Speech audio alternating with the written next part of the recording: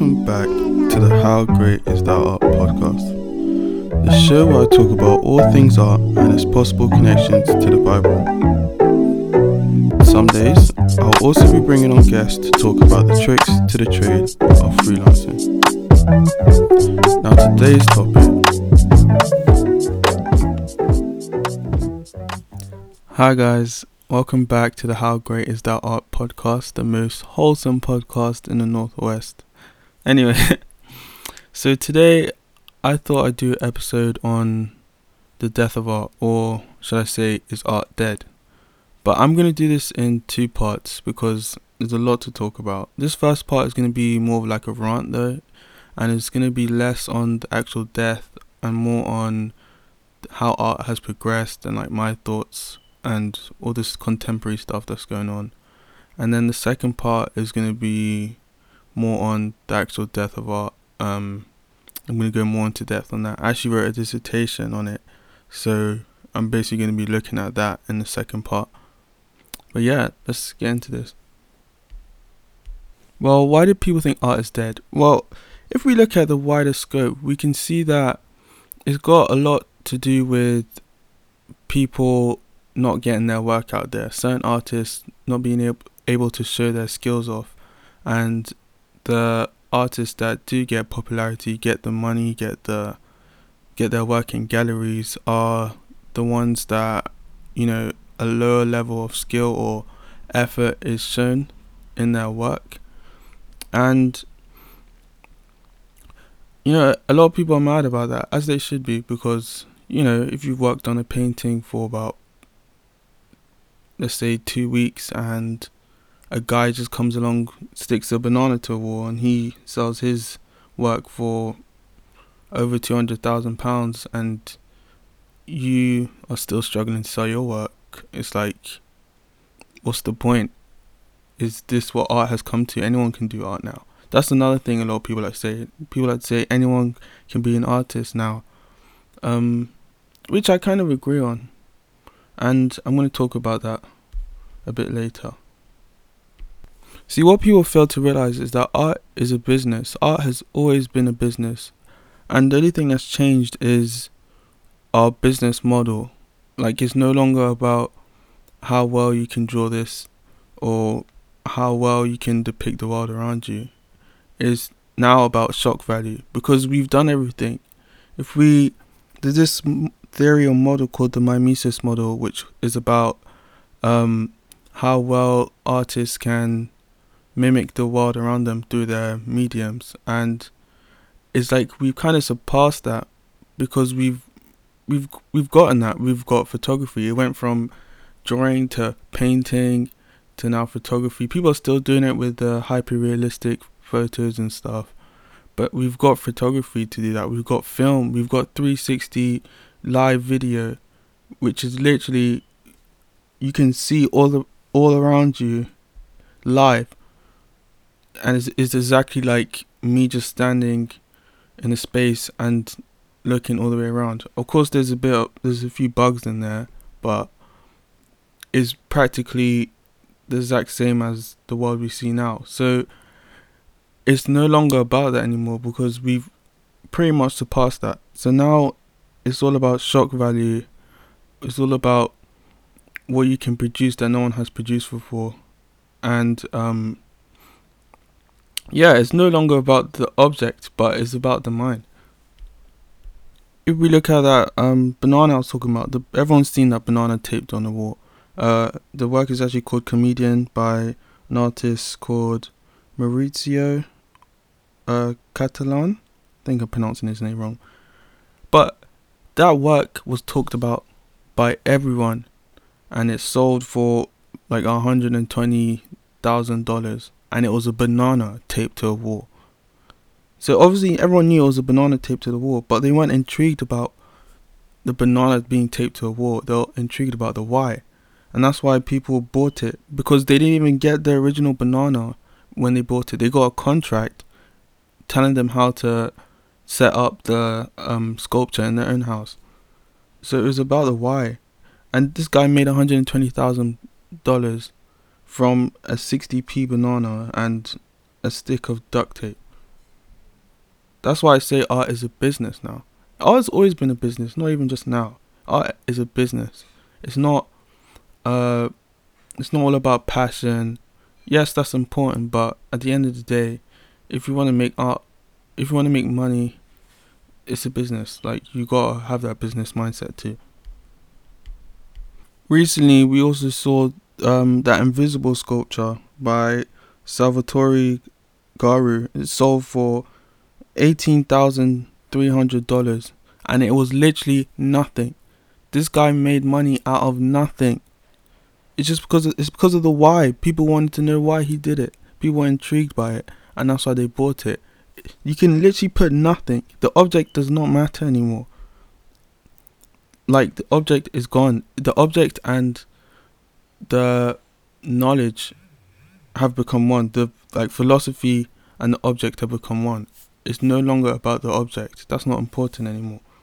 And that's what people fail to realize. They try so hard to put all their skills, to work on their skills, which is good. Like, if you want to work on your skill, that's good. But if you want your work to be sold, you gotta bring something that no one has brought before. Otherwise, you're just gonna be there working on art that no one's ever gonna see. It's a harsh reality, but that's the truth. And that's why a lot of people think art is dead, because their art is not selling. And they think, oh, these guys, they can just do anything, and they can sell their art for thousands of pounds. It's because they're thinking smart. Like, they actually they have that business mentality. I don't know, I'm laughing. One of the best people, one of the best artists to ever do it was Andy Warhol. And that's why I say Andy Warhol is my favorite artist. Andy Warhol even said in it was an article by the Medium, and Warhol said this. He said, "Making money is art, and working is art, and good business is the best art." So what does that mean?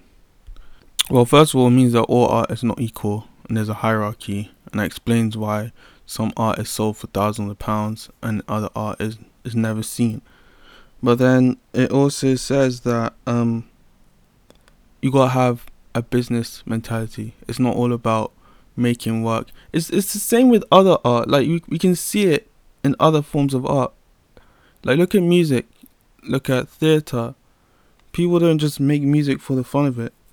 They they do make music for fun, but they edit their sound in order to appeal to the crowd, and then that's how they become popular. Look at all the artists. You can look at all the artists, all the popular artists out there, all the popular rappers, the singers. Listen to how they sounded before and how they sound now. Like, it's completely different because they've edited their sound in a way to appeal to people, so that they make money, so that they become successful in their craft. It's about finding that middleman. You can't just do what you want and expect people to like it. You've got to cater to other people as well. You got to find that compromise. That's the good word. Compromise. I've tried to implement this into my own work. I used to draw on paper, and I went digital because I realized that that was the direction art was going in, digital. So I just started. I decided to start scanning my work, and you know, learning Photoshop and using digital software to finish off my work, my pieces. So I would draw them, scan them, and then color them in. I still do this to this day, and ever since I've done that, I've seen more success in my life. So yeah, it works. Yeah, I'm not making millions of dollars. Yeah, I'm not in the Tate or the Serpentine, but you know, I'm making more money and I'm more successful than I would have been before. So that's it. Like, so going back to Warhol, one thing that he did was he used his business mind to figure out a way to make art faster and more consumable. And he did that by using print which is just a faster way of producing artwork. And he also made artwork of popular people and brands like Coca-Cola, the Brillo boxes, Marilyn Monroe, and it worked out for him. He's now one of the founding fathers of art, and he barely did anything. All he did was print and just copy stuff.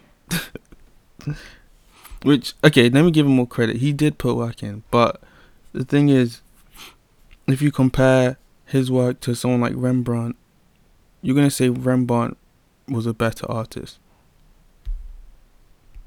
in terms of skill. Yeah.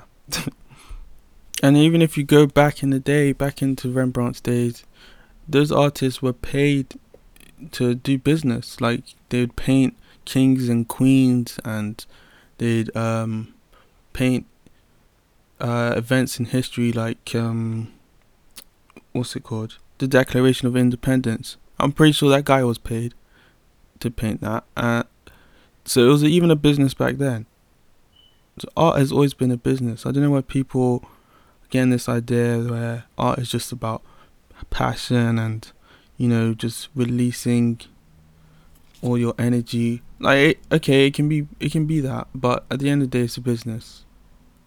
Like, you gotta find that middle ground. Otherwise, you're not gonna make money. Unless you don't want to, that's fine. If you just want to do art for fun as a hobby, go for it. But I'm just telling you how I believe you can be successful artists, and I'm using examples to show you that. I love how this just turned into some motivational speech about how to become a successful artist, and it was meant to be about the death of art. But it's still, if we can, let me try and relate this back to the death of art. So, to sum up, people think art, one of the main reasons people think art is dying is because the art that is being pushed out is effortless. Some might say talentless. Some might say skillless, if that's even a word. And the talented people, the people that have skill, the people that put in the work, they aren't getting the recognition that they deserve. And so that's why people think art is dead, because it's no longer about, there's no criteria for it. But then I'm saying there is a criteria, and that's business. That art is a business at the same time that it is a skill. So you've got to find where that meets and go for it. Same with music, same with theatre or acting, same with dance. Yeah, that's it really. In the second part, I'm gonna delve more into a more in-depth discussion on Arthur Danto, who is one of the biggest advocates for art being dead.